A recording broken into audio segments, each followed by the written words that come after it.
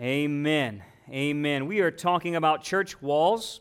We've talked about tribes and how tribes can often define us and separate us, whether it be our family lineage, whether it be our nationality, our political affiliation. But inside the church, on this side of the cross, there are no walls. So it is one church, one God, one Savior, Jesus Christ, one Holy Spirit, one baptism, and it's all for the glory of God. And we don't want any hidden things and schisms in us that would do that. And we did. We talked about schisms and how we can have denominational preferences, and we can have pastoral preaching preferences, and all these other little preferences that sometimes divide us from working with other like-minded believers, and how those things we've got to let go and focus on the unity in Christ. But there is a time to separate for a doctrine, and then there's a time yet to understand there's just one church. And today I want to talk to you about works. Works. We're talking about works or legalism. And every other month or every other week, I go to our Celebrate Recovery and check in and encourage them and see how they're doing. And we were talking this week as we deal with people who are coming off of alcoholism or drugs or just life trauma, and how to live a healthy life, a successful life, and give their life fully over to Jesus Christ. And one of the things we challenged them this week was to understand that just because you stop doing drugs, or just because you stop drinking and getting drunk, or just because you stop doing some other behaviors or stop wrong thinking, that's not really what makes us separate from anywhere else. What makes our recovery in Christ different is that Christ has to do it through us. And it's not us and our works, and we can stop doing drugs and stop having sex outside of marriage and stop thinking wrongly, but that will only get you so far, because most of the people who do it by their own power and do it by their own efforts eventually go back into that bad behavior. And that's why we're different, and that's why the church is different. And so I want to talk to you this morning about how can you be sure you're pleasing God? How can you live a truly victorious life? And how do you know if something you're doing or someone is holy or pleasing to God? And do I join a church to please God? Is it that I tithe? Is it that I stop drinking or cursing? And how do I know if I'm living a life that's pleasing to God? How do I know if I'm living a victorious life? But I want to talk to you about what it might mean that we might have legalistic tendencies, and even the newest of Christians can be a legalist. There are a diversity of Christian traditions in every denomination, every church. Many of you grew up. I grew up in a church just on the Arkansas-Louisiana border. It was a bad thing to go to the roller rink, and it was a bad thing to go to the movies. How many people grew up like me? You know, we grew up with those church traditions, and that's not good or bad. I'm just telling you how it is. Every church, even in different denominations, are going to have differences. You go to any continent, they're going to have different cultural standards of behavior. And again, that's not wrong, but let me give you some common American church rules, and you can think if you've experienced any of these before. Maybe just expectations. You go to church. We have expectations in the South, and common American is no drinking. Some of us grew up not being able to play cards, or dancing was a bad thing. Some of y'all are in the footloose generation. Y'all are a bunch of rebels. But going to the movies, listening to secular music. Some of us maybe grew up where you couldn't wear shorts for men, or maybe couldn't wear pants for women. Getting earrings, tattoos, maybe it's long hair versus short hair. Other traditions might be that I believe a pastor should wear a suit and tie. So I've worn a jacket for you this morning, just for some of you who might have grown up that way. I don't normally wear a suit and tie. My church, when I first started up in Missouri, the pastor said that when he first started, on Wednesday nights, he had to wear a suit and tie, even on Wednesdays. That was the tradition, the culture of the church. Again, not wrong. Some of us grew up in traditions of Sunday school was better than small groups, or vice versa. Some of us believe in pews versus chairs. Somebody say amen about our comfy chairs. And some of us grew up in traditions of hymns versus contemporary music. There's all kinds of traditions and preferences. There's all kinds of unspoken rules. And many of those things, when you go into a church, probably weren't written on the wall. But as you got into that church, you kind of had this expectation, or you felt some pressure, or you just knew that's the way it was because everybody else did it that way, and maybe even somebody was bold enough to speak to you about your going to the movie habit, or your playing cards habit, or whatever. But it's the same, though, with every legalistic culture. You're going to find some discrepancies, perhaps like this. Somebody might watch a rated R movie inside their home, but they would totally fire me if we watched a rated R movie on the pulpit or on the screen in the church. But who's the church, right? See how the discrepancy is. We can do things at our home, but we may not want to do them at the church. We could decorate our home with all kinds of demonic Halloween stuff, right? I'm not saying it's right or wrong, but we would totally have a Facebook post about the church that put all that stuff on their building. Again, legalism often finds discrepancies or hypocritical things. We can say things to our coworkers we wouldn't dare speak in the fellowship hall. Now it's getting quiet, right? We can talk about certain things in certain secret rooms, but we wouldn't dare speak it in the hallways of the church. Those are hypocrisies. Those are legalistic tendencies. And legalism is simply a strict conformity to a religious moral code. And in fact, it's adding preferences to doctrine. It's not really what the Bible says, but it's adding things to it. And the way it works is this. In the day of Jesus, there were these people called Pharisees, experts of the law, teachers of the law. They were the most revivalistic, back to the Bible, praying men of God, memorizing Scripture, fasting.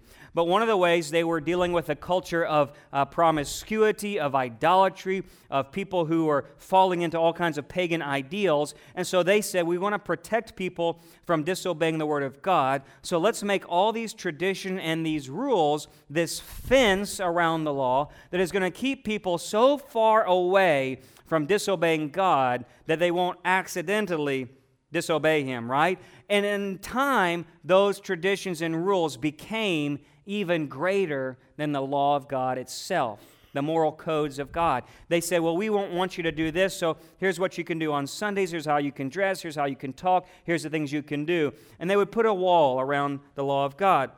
But the unfortunate side effect of legalism is often negativity when there's not conformity. Somebody doesn't fit into the mold, and legalists can easily use their rules as weapons against somebody. It begins to divide the church. It begins to separate new believers from the older saints of God. It can even pass judgment and divide the church. And perhaps you've ever been in a context before and you wonder, why in the world are Christians so mean?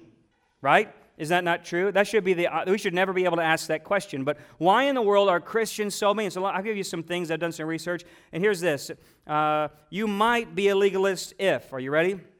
You might be a legalist if you feel God loves you more when you behave. Number 2, you might be a legalist if you tithe to the penny, and if you get it wrong at the end of the year, you're worried if God is not going to bless you. You might be a legalist if you miss a Sunday service and feel guilty. I'm going to forget that one. I like that one, right? I want you to feel guilty if you miss. No, not really. But you might be a legalist if you feel like I missed church and I might have a bad week. Something bad, the sky might fall, anvil land on my car or something. You might be a legalist if you repent and ask God to forgive you of a sin, but you still carry the guilt and the weight. How many people we know grew up in a church setting like that? You might be a legalist if you've had several conversion experiences, but you still doubt if you're saved. You might be a legalist if you feel unlucky or cursed if you miss your Bible reading or prayer. You might be a legalist if you attend a church that is often making you feel guilty or condemned, and you leave feeling the same way. You might be a legalist if you think serving God is hard work or oppressive. You might be a legalist if you attend a church where everyone looks and thinks the same. There's diversity in the church. You might be a legalist if you try to stop a sin habit, but you continually fail. I like the last one. What power do you have in your life for victory over sin? You know, the problem is Jesus' harshest teachings were against legalism.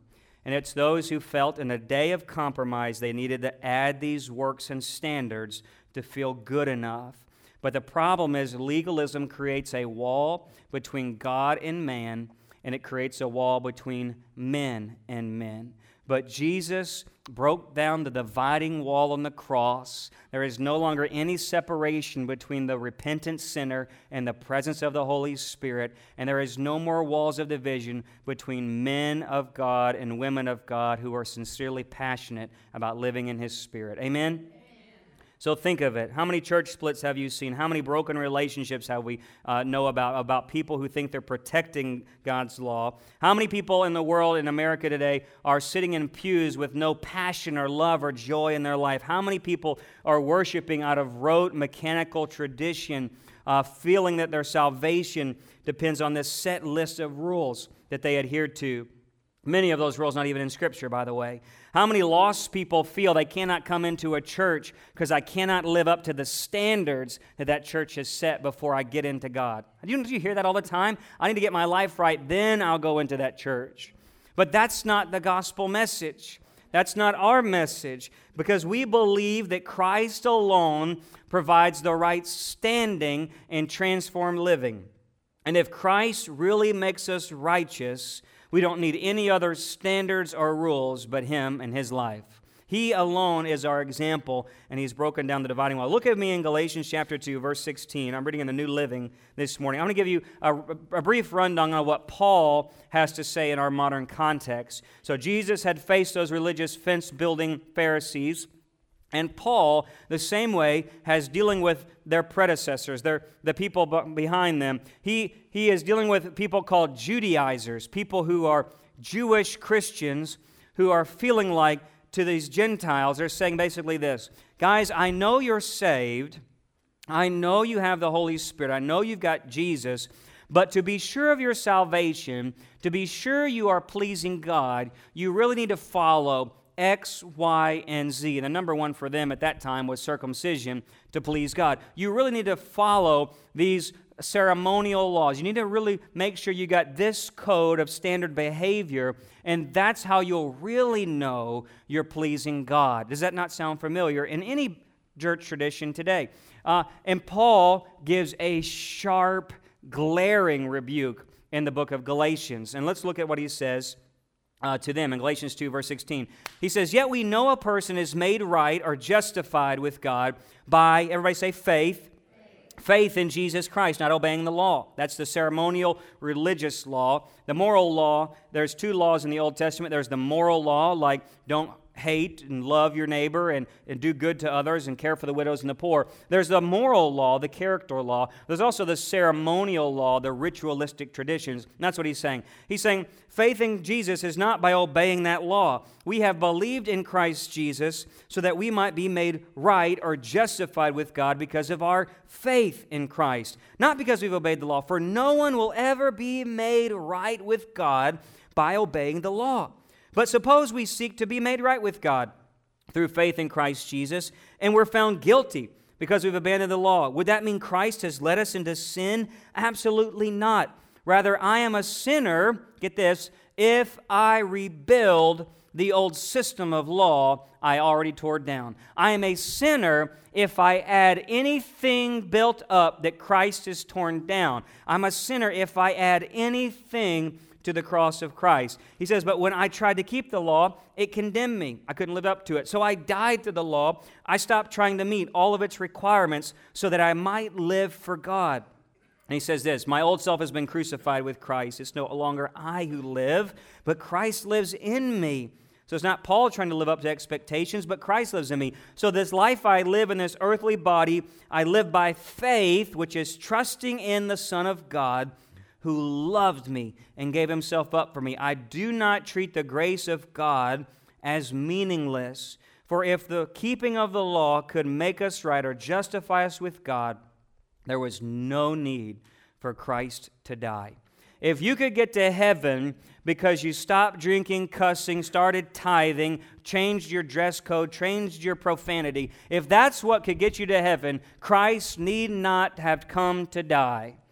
It wasn't, he's saying, guys, it was the grace of God that sent Jesus Christ down to do a good work for me on the cross. And it is my faith in His work alone that saves me, not my obedience to a set tradition or system of requirements. He says, the law revealed that I was incapable of being perfect.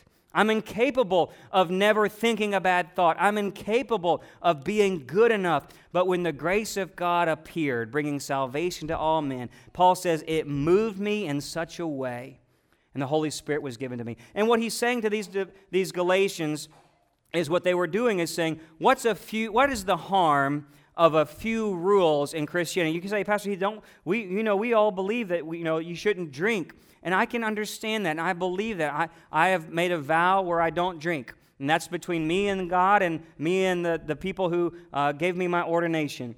But and we're thinking, but Pastor, shouldn't there be a rule about not watching pornography? And we could say, well, that's a good rule. That should just be a common sense rule. And we could start listing 1,000 rules that we should all probably live up to, and they would be a good rule. But guess what? You're all going to break them. I'm going to break them. We're going to fall short of them, and we're not going to live up to them perfectly. And we could say, well, don't we feel more saved? Maybe you've thought this before. Do you feel more saved if you stop drinking? Do you feel more saved if you've turned off secular music? Do you feel more saved if you got baptized or became a church member? Do you feel more saved if you're tithing? You're like, well, I'm doing a good job because I'm tithing. Or I'm doing a good job because I'm dressing differently. Or I'm doing a good job because I know how to speak in tongues. Or I've got that gift. Or I'm doing good because I joined the worship team. Or I feel like I'm really pleasing God because I'm volunteering in my church. Those are all rules. Those are all legalistic things.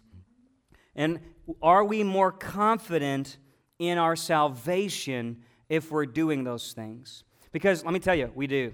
We are. We feel pretty good about ourselves if we start getting our lives right, we start acting better, we start dressing better, we start talking better, we start doing, and all those are good things. But has it anything to do with your salvation? Does it have anything to do with pleasing God? And what Paul says, he says, if you add anything to Christ, you are dividing the church, and some Christians are going to think they're more holy than other Christians. They're going to think because they got it all together, those people who's still struggling, they're on another level. They hadn't matured. They hadn't got it all right, and maybe they need to do some things where God can really use them, right? And some of that's good. We can make sense of that. If they've got an addiction problem, I probably won't put you over the recovery ministry.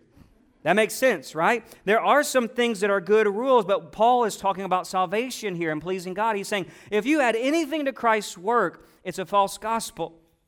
How many false gospels have you heard in your life?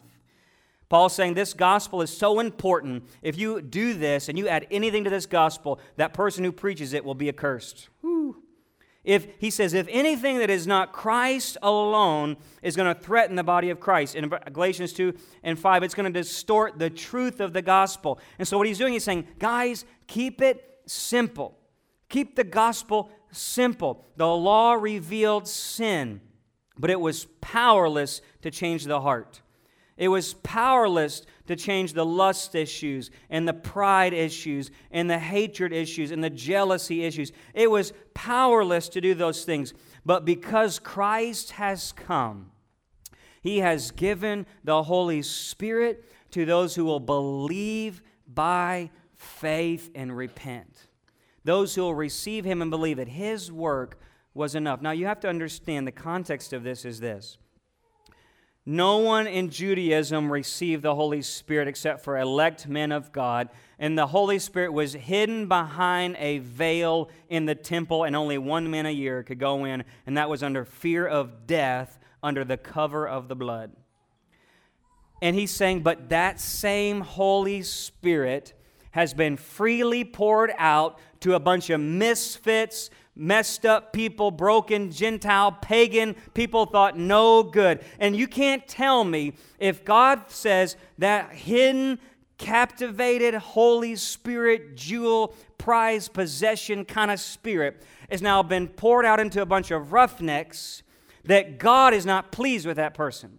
He's saying if they have the Holy Spirit, God is pleased with him. Because He wouldn't give the Holy Spirit to somebody He wasn't pleased with. Because the Holy Spirit can't be around somebody that is away from God or under sin or been bought by sin. He's saying, but a person who is covered by the blood of Jesus has received the Holy Spirit, and that is proof that Christ's work works. That His work on the cross is good enough to cover all their sin. He says, guys, it is the Spirit that is proof in your life that you are pleasing unto God. And he says, well, how did you hear the Spirit? Was it by doing a bunch of good things? Or was it because you simply believed in the cross of Jesus Christ by faith? You believed in the cross by faith, and God gave you the Holy Spirit. So he says, don't go back to living for a bunch of rules. Go now forward into living through the power of the Holy Spirit. Go now forward into maturity, to hearing the Spirit's voice, feeling His impression in your heart, letting His love lead you and guide you, listening to what He has to say about where you are with God, and follow Him. It's easy to follow a checklist. It's easy to fail a checklist. But how much harder is it? See, some people are worried, like, well, Pastor Heath, if we don't give people some rules, how will they know what to do or not? Here's what I'm believing.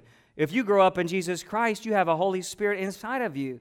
He tells you what to do, not Pastor Heath, not my list of rules. You need to be mature in Jesus Christ, because what we've produced in America is a bunch of weak Christians who have to rely on a pastor or denominational preference or a list of church membership requirements to know if they're saved or not. But let me tell you something. You have the very presence of Almighty God living inside of you. That means you please God. And He's going to tell you what to do. So we don't follow. It's not that the rules are bad. It's that they're not good enough. Rules are good. I tell my daughter all the time, you need to brush your teeth before bed. That's a good rule. But it's not the rule that I'm doing this for. It's because I want her to live healthy and clean teeth. I don't want to pay a dental bill, right?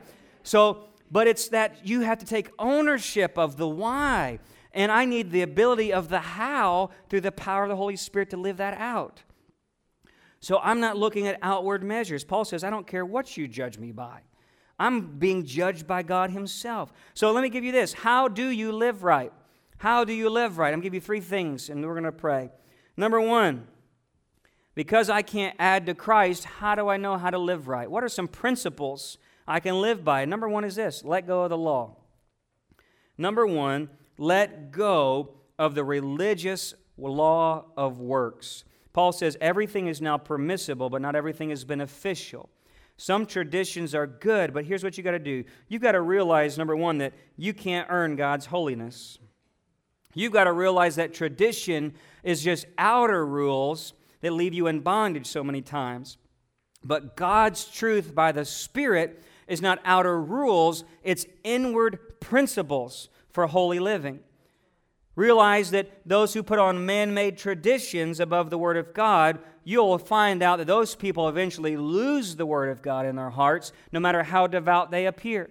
You can look like a whitewashed tomb on the outside, Jesus said, but you're really a dead person on the inside. You can get all the outer stuff done. You can stop drinking and cussing and smoking and still be filled with pride, of jealousy, of hatred, and lust. It's the outer stuff. He says, following that stuff, you'll find a person is powerless to do the right thing. But inner holiness is just not about what you're separating yourself from. That's the easy things. It's what you're separating yourself to. I'm not just getting away from bad behavior. I'm going for good behavior. I'm getting the Holy Spirit in my heart to do good things, not just stop doing wrong things. Are you with me this morning? Realize no matter what traditions you follow, you're no better than any other believer in Jesus Christ. As soon as a person confesses Jesus Christ, God says they're holy enough to be raptured and go into glory. They're saved enough to have the Holy Spirit. Who am I to judge? Realize it doesn't matter what religious rules you follow, but whether your heart, Paul says, has been transformed into a new creation. Have you really been born again? Nobody can tell you that but you. I could look at you and I only can see the outside. I can only see what your Facebook posts look like, okay? I can tell. Some of y'all need to work on that area, right? I'm joking. Not really. But some of you need to work. We have outside things. I can only judge you by the outside things. But God looks at the heart. He knows what you're secretly thinking about your sister or mother-in-law. He knows those things. Even if you can keep your mouth shut at the dinner table, He knows you thought it. He knows you didn't have patience. He knows you were jealousy. He knows you were anger. He knows you holding grudges. So the issue is, are you a new creation, born by the Spirit? Holy living is from within and not from without. Somebody say amen. Number 1, let go of the law. That means number 2, you need to get and give grace. Get it and then give it. Some of us grew up in a motivation of guilt, and guilt works for a season, but grace is a better way. Grace is a better way. And again, so many people are worried about, but Pastor Heath, what about hyper grace? What about hyper grace? That's a false teaching too. But when we talk about grace, we are understanding that grace produces right living. And so very few, and again, I'm talking with people coming off of drugs and alcohol, and they're just so concerned about stopping to do drugs, stopping to do these bad behaviors. If I could just stop it, then my life will be okay. And that is sorely wrong. And that's how we present church so many times. If you could just stop doing those things. And we wonder, don't we need those rules? But the Jews are boasting in how good they are at religious works. But Paul is boasting about the grace of God, this undeserved favor that came to him. And I love what he says in Titus 3. He says to one of his sons in the faith, he says, guys, he saved us, not because of righteous things we had done, but because of his mercy. And then he washed away our sins. He gave us the new birth, this new life through the Holy Spirit. He generously poured out this Spirit upon us because of Christ, and it's because of his grace he's made us right again. And it's this confidence that we'll know we'll have eternal life. And I know that I'm saved. I feel the Holy Spirit. And he goes on, he says, and this is a trustworthy saying, Titus chapter 3, verse 8. And I want you to insist on teaching this. He says, all who trust or have faith in God will devote themselves to doing good. People who really have faith will do the right things according to the Spirit who lives within them. And what does that mean? Is that grace, I see grace and I see the law. The law is good news. But if I don't understand the bad news of how I'm a sinner, it's not going to make a whole lot of sense. I need the law. I see that. That law tells me how desperately broken my life is and how horrible of a sinner I am apart from the wondrous grace of God. And I look at grace, amazing grace, how sweet the sound that would save a wretch like me. And I know now that I am found in Him. And so this good news comes inside of me. It produces an awakening of the Spirit, a life of worship unto God, and now I can sing for joy how great He is, right? It's an amazing thing. It's a new awakening in my life that comes by grace. So it's not that Christianity is this hard set of rules anymore. It's a joyful living. You understand this morning? It's not this burdensome, oh my gosh, I've got to really work on myself. It's so hard. If I could just work, Lord, help me to do better this week. You can't do better. Lord, help me to stop doing this. You can't stop doing this. Stop trying. Give up. Throw yourself at the mercy of the grace of God and say, Lord, I am hopeless. I am helpless. I can't do anything except through grace. And if I can just recognize the depravity of my wretched soul and just throw myself down and say, Lord, I can't even, like we post on Facebook, can't even go to Walmart without the Holy Spirit. Like, I can't even go through this day, Lord. I am incapable of right thinking and right feeling and right living, and I'm desperate for the Holy Spirit's power. And grace is sufficient for our weakness, Paul would say. And if I've been given that much measure of grace, how much grace should I give people around me?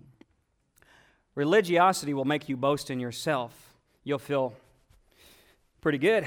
Yep, paid my tithe and added $1 this morning. I can boast. You know, I served 3 times this month on the usher team. Praise the Lord. Hallelujah. I can feel good about myself. And I can say, well, you know what? I'm doing pretty good.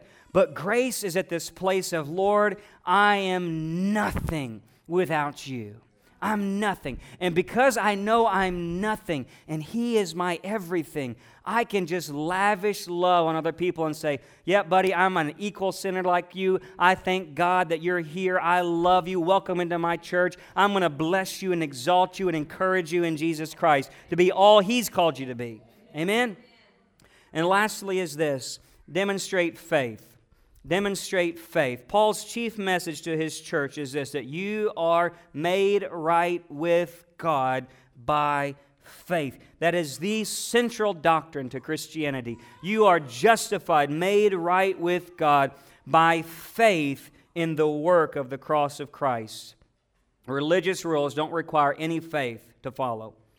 But a relationship with the Holy Spirit means you got to trust Him every day. I got to walk by faith and hear His voice every day. If I'm just following a checklist, that's pretty easy. I don't need any faith to follow a checklist, but every day I got to have faith to hear His voice. I got to have faith to trust that He's telling me to do the right things. I have to have faith to please God. And so many people want an easy Christianity based on rules and traditions and legalism because it's this thing. This outer works are easy. It's so much more of a maturity to say, Holy Spirit, what do you want me to do today? Holy Spirit, change my attitude. Holy Spirit, do these things in me. Holy Spirit, show me how to live. But when you have faith, and when Paul says faith, he's not talking about just a simple, I believe there's a Jesus who died on the cross. Even the demons believe that, and they tremble, he says. Even the demons believe there is a God. Even the demons believe there was a cross on Christ. Even the demons know there was an empty tomb. But they don't have faith. Faith is active. It's not passive. Faith is life-transforming. It says, I will test this word out with my whole life. I heard a pastor use this illustration to say, do you believe this stool, this chair, can hold me up? Do you believe it can? You could say, well, yeah, I think it does.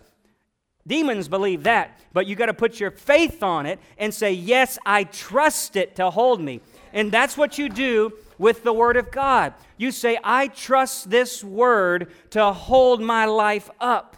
I give everything I am and go into total dependency on the Word of God of Jesus Christ. I believe it's the only way to right living and thinking. I believe it's the only way to an eternity ever after. And so I'll sell all my possessions and earthly things to find a hidden treasure in Jesus Christ.